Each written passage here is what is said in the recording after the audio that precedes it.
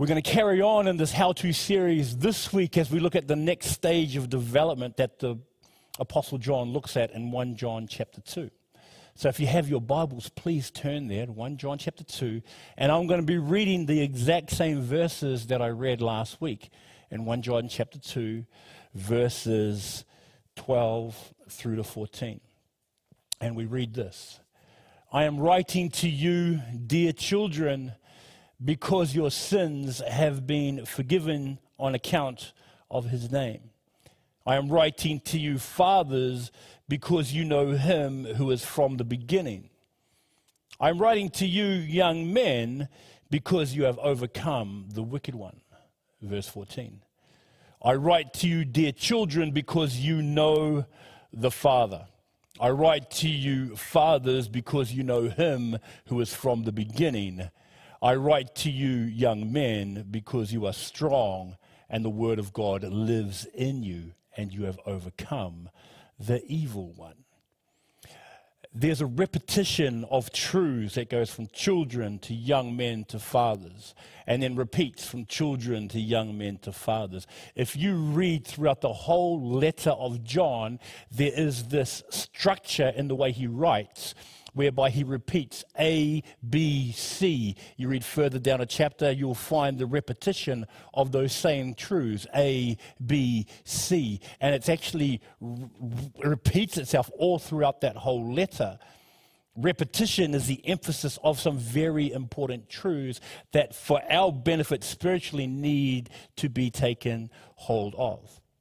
And while last week we looked at teknon and paidion, the children of God, and how to live as such, today I wanted us to look at the stage of young men and women. It's inclusive in that word. That word young men is the word neoniskos. Neoniskos. And the way young men are defined here in this word neoniskos is different to how we define the word young men today. For example, when we refer to young men, we think of teens. We refer to teens as sort of youth. We refer to those in their 20s as like young adults. We refer to those that are 30 plus as old. That's pretty much what we do. But in the neoniskos, and this word here, young men, gives us a specific age. It actually refers to this age, 40 and under.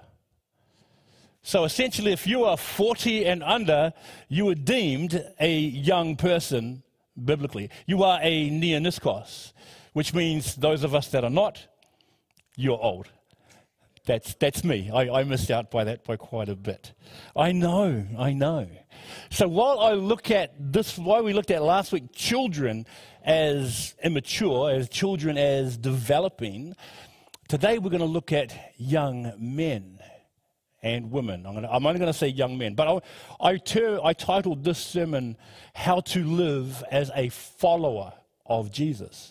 Last week was how to live as a child of God, how to function within structure, how to learn, how to discover, how to rely, how to depend. Today we look at a young man and how to follow. Why? What does following imply? The desire to step out, the desire to discover, the desire to know and experience personally. So let me open in a word of prayer. And let's look at what the scriptures have to teach us today about being young men in Christ. Let's pray. Father, we thank you for your word. We thank you for the truths that you've laid out before us in Scripture. And as we look now, I pray that you will help us. Help us to know your heart. Help us to see your hand at work. Help us to respond to the convictions you burden our hearts with. Father, please stir within us a thirst and a desire for righteousness that will not be quenched unless it is quenched by you and by you alone. So, Father, please help us now. Please use me for your glory. In Jesus' name, amen. So, what then does a young man look like? What does a young man do. Now, using the illustration of growing up that we started last week, when we look at young men, when we look at teens, when we look at young people, what do we see? We see that there is this effort to step out. There is this willingness to discover who they are as they wrestle with their identity.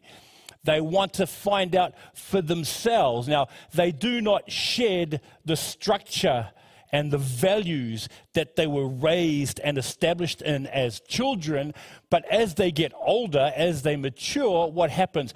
They want to step out for themselves and find out for themselves what life is and the part they have to play in that life.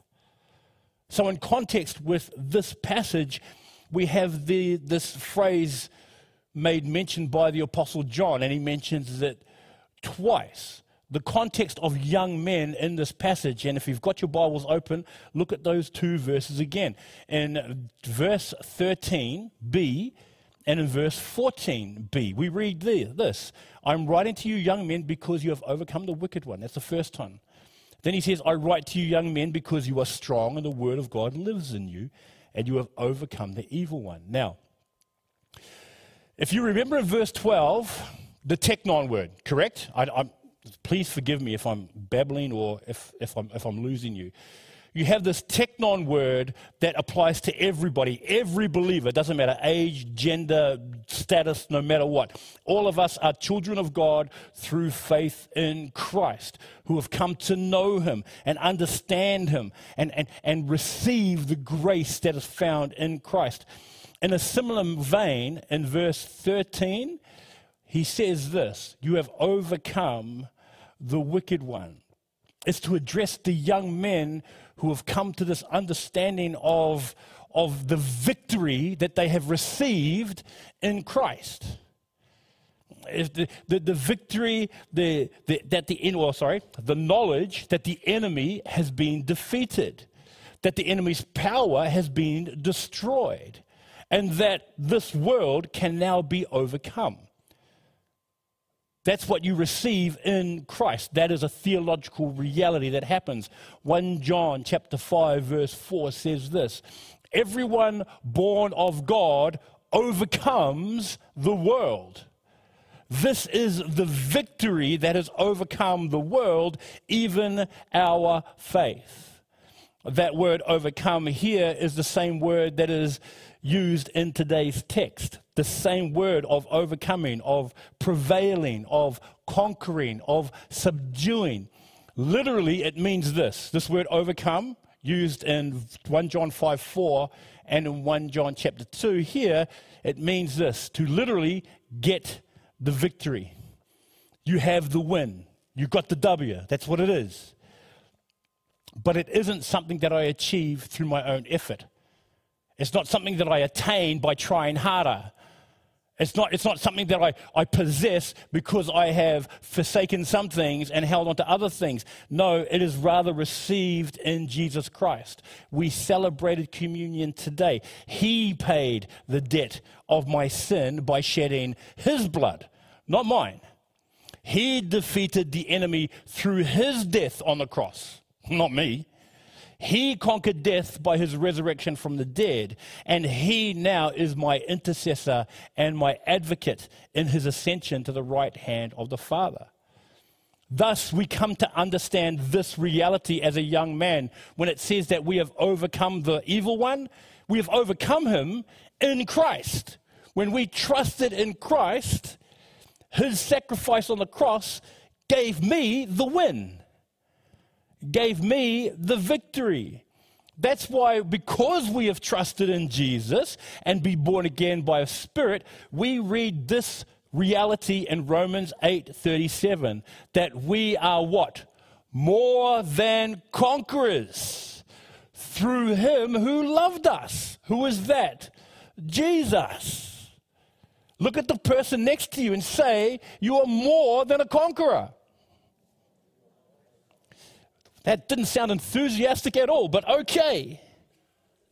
Because as young men, what do we learn? We learn about this new life. We learn about this new life in Christ. We learn about our new ability. We learn about our new purpose. We learn about this new empowerment by His Spirit. We learn that we now have the strength to not only go and do something, but actually do it. That's what we come to learn. We learn that we have been set free from sin because we have been crucified with Christ. Make note of Romans chapter 6, verses 6 and 7. It talks about that. And because of that, we should reckon ourselves dead to sin. In verse 7 it says of Romans 6, he that is dead is what? Free from sin. So we learn of this new freedom. And in that freedom, what do we learn? We learn that we are now slaves of righteousness. Romans chapter 6, verse 18. That we have come to know these theological realities in our walk and in our growth with Jesus. And that is what John is stating here in verse 13.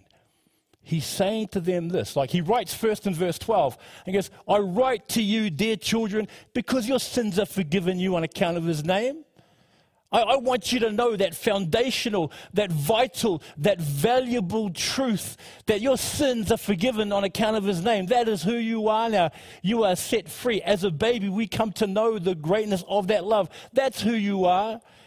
And then as a young man, he's saying to them, I also want you to know this, that you are also victorious because of Jesus. That you have the win because of Jesus. That you have power because of Jesus. That you can overcome because of Jesus. That the battle is yours because of Jesus. John writes this whole letter, not just this part, but this whole letter. He says, I write to you children and I write to you young men so that you know the greatness of His love and that you know that you are victorious in that love. See, it's one thing to know this is what I have. It's also another thing to know that what you've been given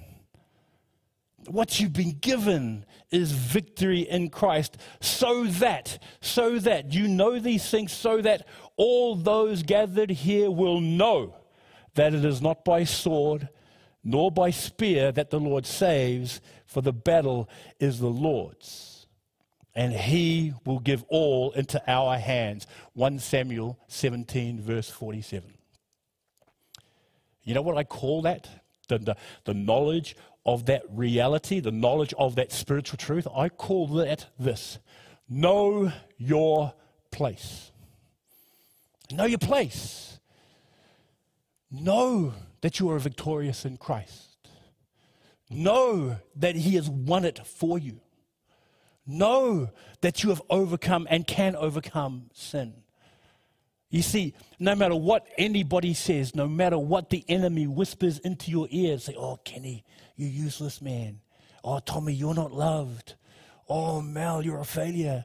No matter what the enemy says, does nothing to change that reality.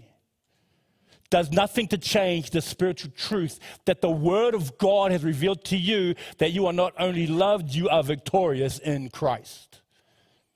A case in point, I like to use this as an illustration. I'm Samoan, but I do not speak Samoan. I was not raised in the Samoa, the Samoan way.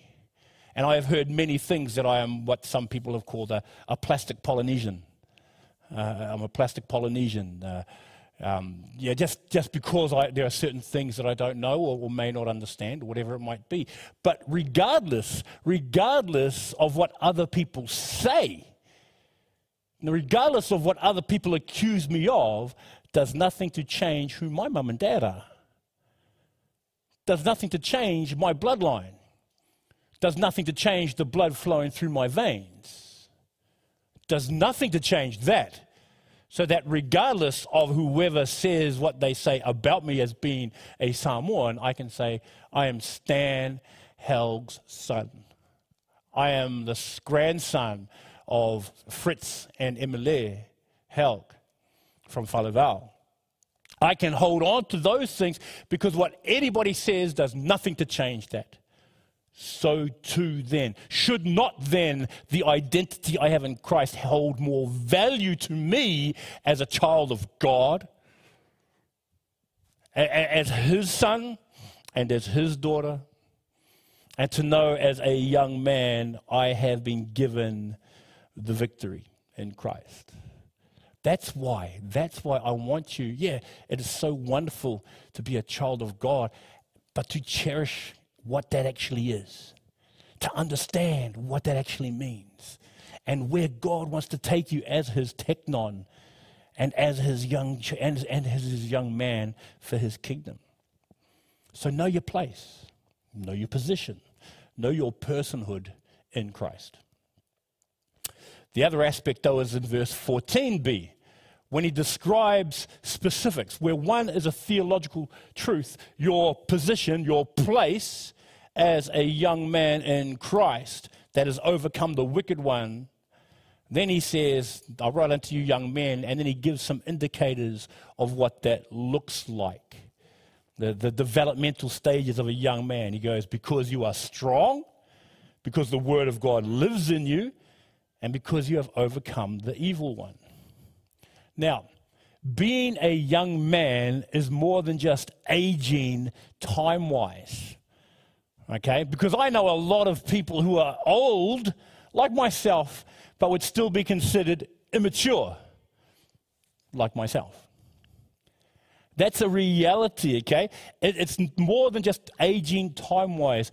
It is the maturing and developing of one's character, of one's skills, and one's equipping that applies the lessons learned physically and effectively to life. That's what being a young man is. It's about applying the lessons that you've learned, the skills that you've attained practically and effectively to life. It's why, as a youngster, you can have an impact for the kingdom of God. I mean, I look at Jenna. How old are you, Jenna? She's 13 years old. That's why a 13-year-old can have an effect, sometimes even a greater effect for the kingdom of God than someone that might be 30 years old.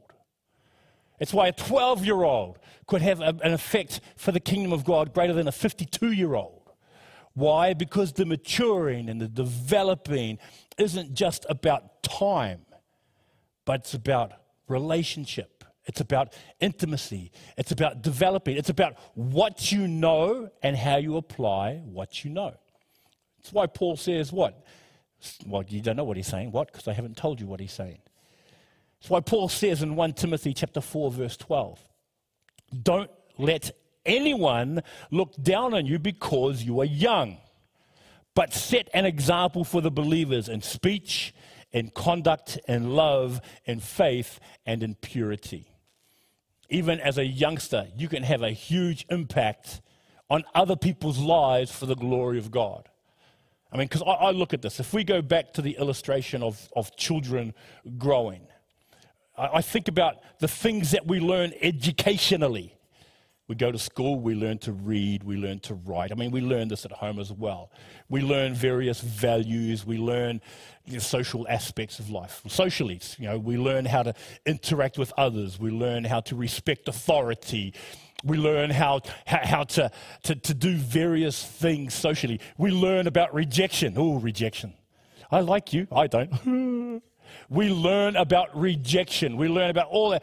As we get even older, what happens? We learn about responsibility. We learn about failure. We learn about determination. We learn about all these things. Now, we learn about all these things through life in order to apply practically and effectively in life so that when we are faced with a situation, we can do what?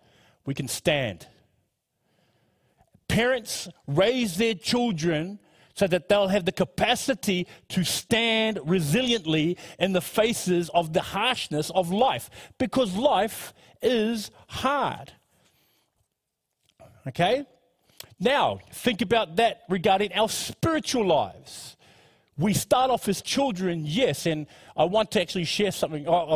We start off as children, yes, and we mature, as we walk with the Lord, as we discover who He is, as we grow in our relationship with Him, as He develops us through the various things, both triumphs and tragedies, both victories and failures, God is using every situation, every instance of when things go well and when things don't to shape you in your dependence upon Him. That's what He's doing, so that when we do come across something, we can stand. Not reliant on other people, but reliant on Him. Not trusting in other people, but trusting in Him. Not depending on other people, but depending on Him. That's why. I mean, think about this. Think about this. And we experienced this for 2 years during COVID. If they outlawed what we believe today, if they said you have to deny that Jesus Christ is risen from the dead, you have to reject the teachings of the Bible, if they made what we believe today criminal, would you still follow? Would you still rely? If you could not gather here on a Sunday to enjoy the fellowship and the worship with other brothers and sisters, will you still follow? Will you still believe? Too much within the Christian church today is based upon what other people do and not what God is doing in our lives. I won't go because this person said that. Or I'm depending on other people to feed me, or other people to care for me, or other people to comfort me. If I was still having my butt wiped by my mum as a 50-year-old man, you would say there is something wrong with that man. And yet, for many of us as Christians, we want other people to coddle and to wipe our butts all the time. Excuse my language. That's part of growth. Because what does a young man do? What does a young man do who is strong? A young man wants to test their abilities. A young man wants to see what they can do before the harshness of life slaps them in the face. Okay, that's what you want to do, and you're like, oh, okay, I'm going to. Young people, like, they're eager to learn. Young people are eager to learn. Young people are passionate and zealous. Young people are enthusiastic and they're full of energy. People are driven and they're committed. The young people are flexible. Young people are optimistic. And young people still with all of that, there's still this amazing room for growth because they know they don't know it all. I love hearing year 12 farewell speeches and graduation because you hear them. I had a student come back. She came for her sister's graduation, and she'd been gone from school maybe 4 years and came back and heard the year 12 speeches. And it's like young people in year 12, they want to change the world. Young people in year 12, they're like, yeah, we're going to do this, we're going to go do that, we're going to go get educated, we're going to make a difference, we're going to make an impact in the community, we're going to create stuff. And my friend said, she's a Christian girl, she goes, oh, it's so exciting hearing the enthusiasm of young people at this stage. And then life hits them. And I was like, but that's okay, that's okay. But this is the excitement that we have as the children of God, knowing that we have the victory in Christ. That whole thing, like we as the young people of God are equipped in such a way to step out by faith and see God do amazing things.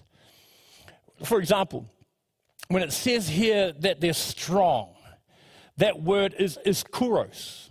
And it means this, to be boisterous, to be valiant, to be mighty, to be powerful, which to me expresses not a physical aptitude, but an attitude and state of character. That's what that shows me. The enthusiasm and zeal of claiming a promise of God. The energy to step out by faith and watch what God will do. A young man that has the courage to make the tough choices for their own personal holiness. The young woman that is strong to stand for her own personal righteousness. The child that is strong to stand against their friends who would force them to do something that's in contrary to their values biblically. A father that stands to lead their home. A mother that chooses to submit and to support her husband. That's what it means to be strong. One who is strong, one who is willing to and excited to take a step of faith and see what God will do. That's what that means. Christians who are strong in Christ and strong in what He has made available to us in order to stand. For example, write down Ephesians chapter 6, verse 13. We read this: "Put on the whole armor of God, so that when the day of evil comes, you may be able to stand your ground, and after you have done everything, to stand." I remember back in my younger days, just the stuff. I would try anything just to say that I've done it. And I went, for example, I was at year 7 camp this week, and I was doing archery, and I beat all the kids that I shot against, and beat all the teachers that I shot against. It was fun, just destroying people's self-esteem. It was really quite fun. But they had they have a giant swing there.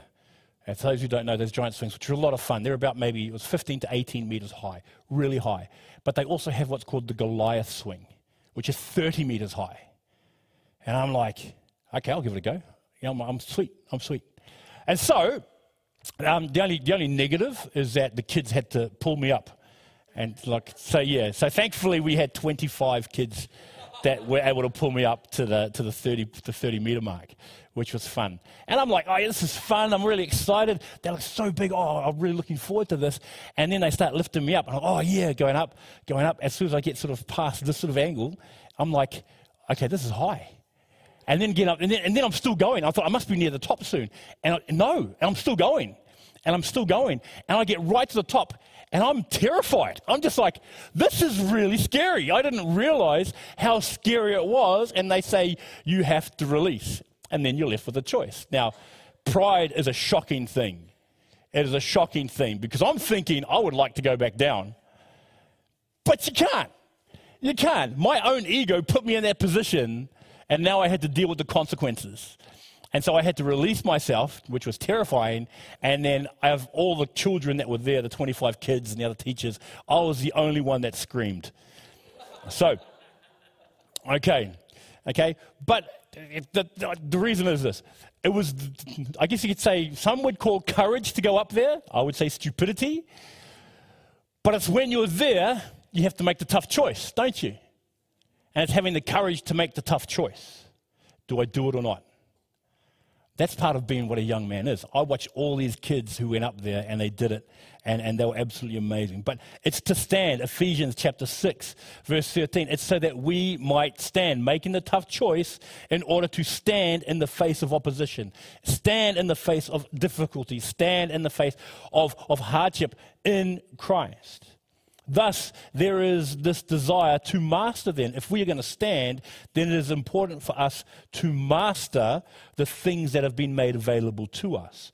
1 Corinthians chapter 9, verse 25 in the King James says this: "Everyone who strives for mastery is temperate or is disciplined in all things."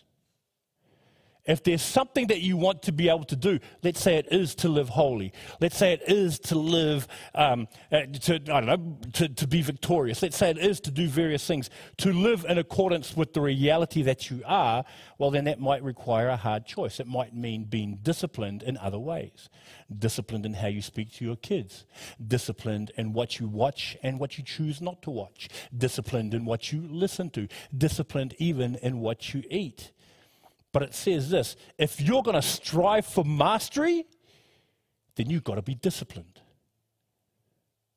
That's just a fact of life, of submitting to that structure in all things. And this is interesting in the King James of 1 Corinthians 9:25. It says this: "Now they do it." He's talking about athletes. We're looking at the Commonwealth Games at the moment. "They do it to obtain a corruptible crown, a gold medal, a silver medal, a bronze medal, acknowledgement. We do it for an incorruptible crown. We do it for something that lasts to eternity, something that will have an effect in a person's life, something that will have an impact." And what happens with that is this: that, like David as a youngster, David as a young man, you're keen to get into the fight. In 1 Samuel 17, verses 45 to 49, I'm not going to read it. But essentially it's this. David confronts Goliath. He's a young teen boy. He sees what's going on. In verse 48, we read this. As the Philistine, Goliath, as the Philistine moved closer to attack him, David, what do we read David do in verse 48? David ran quickly toward the battle line to meet him. There's an arrogance that goes with young people, isn't there? An arrogance that they know everything, an arrogance that they can do anything, an arrogance that says they're invincible. That's what happens. I look at what David has here, and it is not arrogance, it is trust.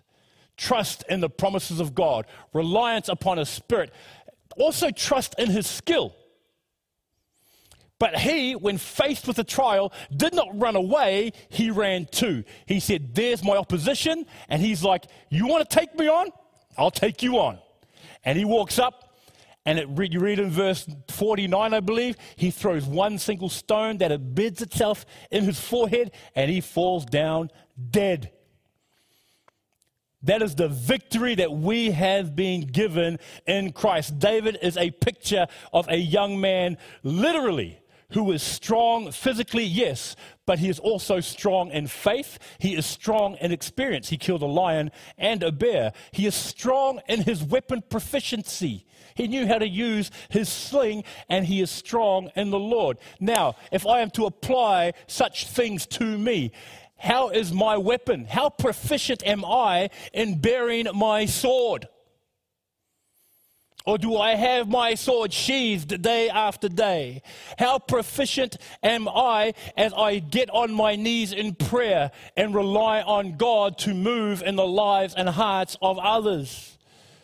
What is my mastery level like when it comes to being in my relationship with Him? Because like David, if I am strong in Him, strong with what He has given me, strong in faith, then the victory is mine. And how is that done? The second thing that is described there, that the Word of God lives in you. Now, I'm not going to spend too much time on this, but notice the wording there. The Word of God, which is alive and powerful, in Hebrews 4 it says, which is the God-breathed Word that is profitable for teaching and for rebuking, for correcting, and for training in righteousness in 2 Timothy 3. The Word that refreshes the soul, that lights my path, that keeps me from sin. Notice that it says that the Word of God lives in you. It is a part of who you are. The comment has been made of John Bunyan, who wrote by the Pilgrim's Progress, that if you cut him, he would not bleed, he would bibble. Because he had saturated himself in the Word of God, that when he was cut open, Scripture would just pour out of his body. That's how it was referred to. But it was the Word of God. It was not factual knowledge that he held on to. It was not verses that he would quote to make him feel better about himself. It wasn't historical information in which he could spout out. It was living in him.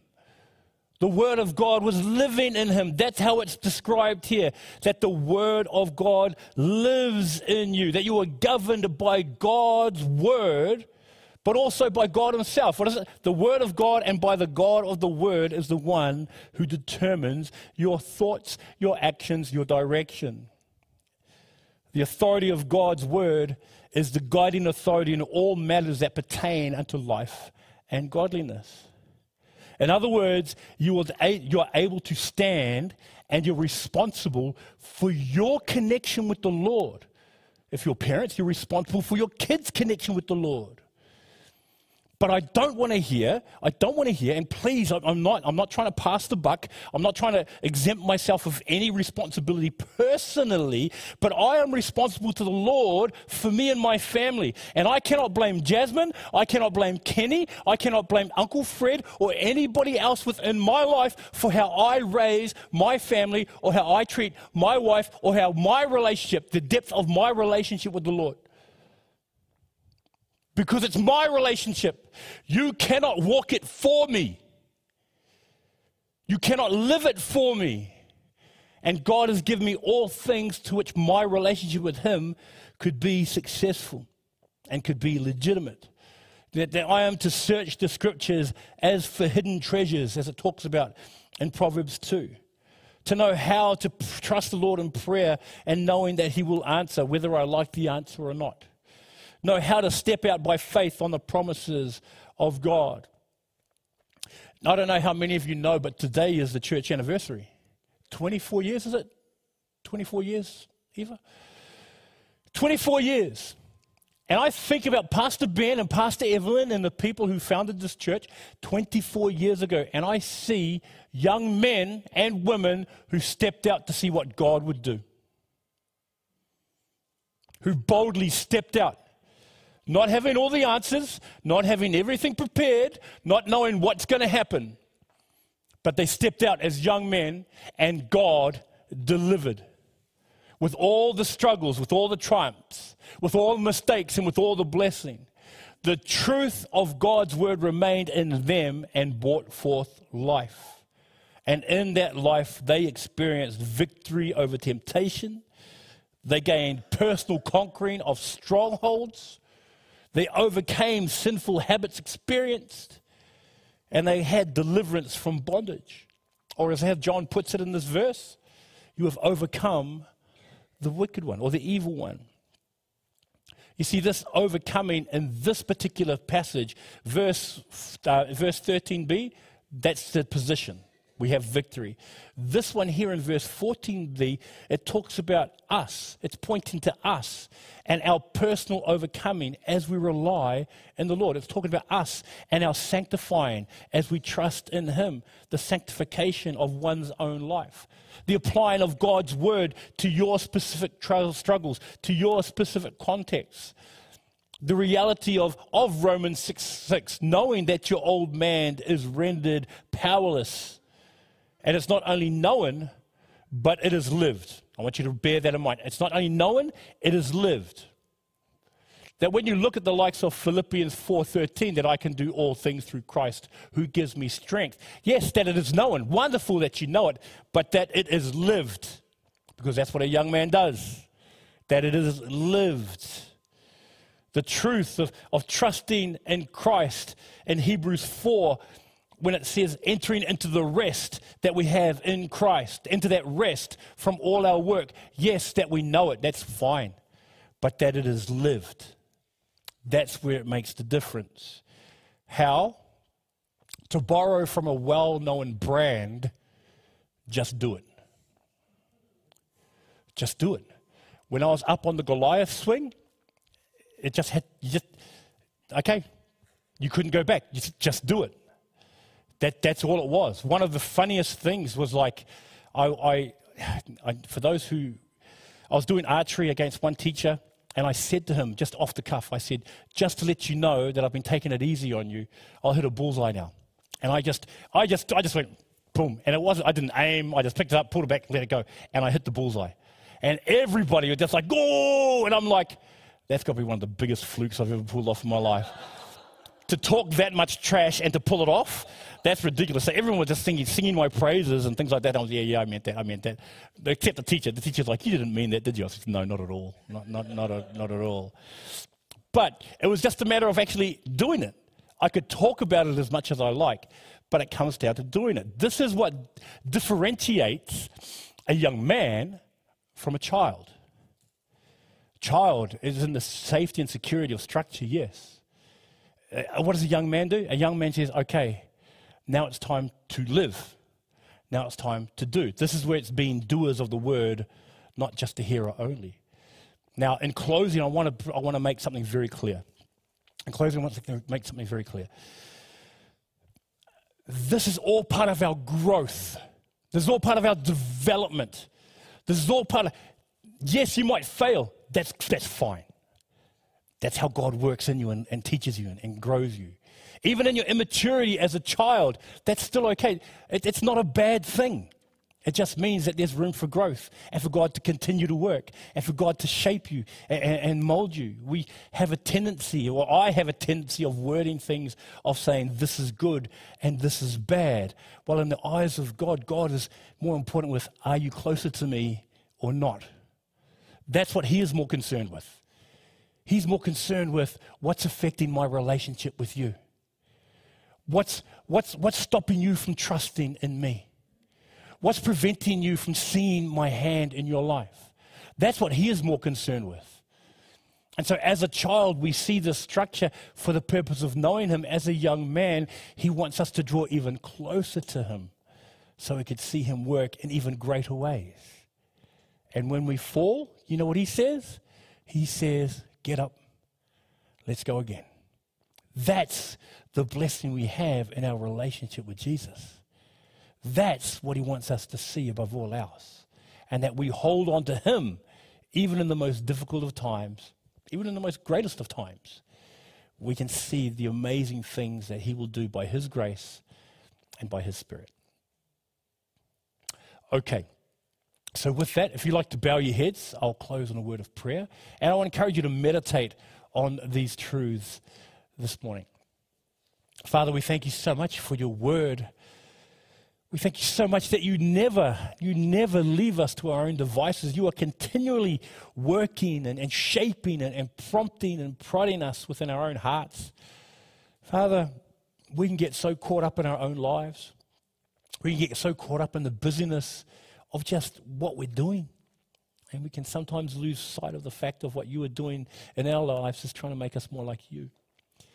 So I pray that this morning that we as children, we as immature children even, that we will see you in our immaturity and be developed by your Spirit to grow.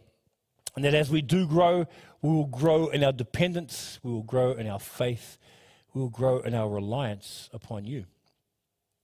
Father, help us. Just help us to be young men who are strong in the Word, who have overcome our own personal trials by your Spirit, and who rely on your presence to lead and direct us to be more like your Son, Jesus Christ.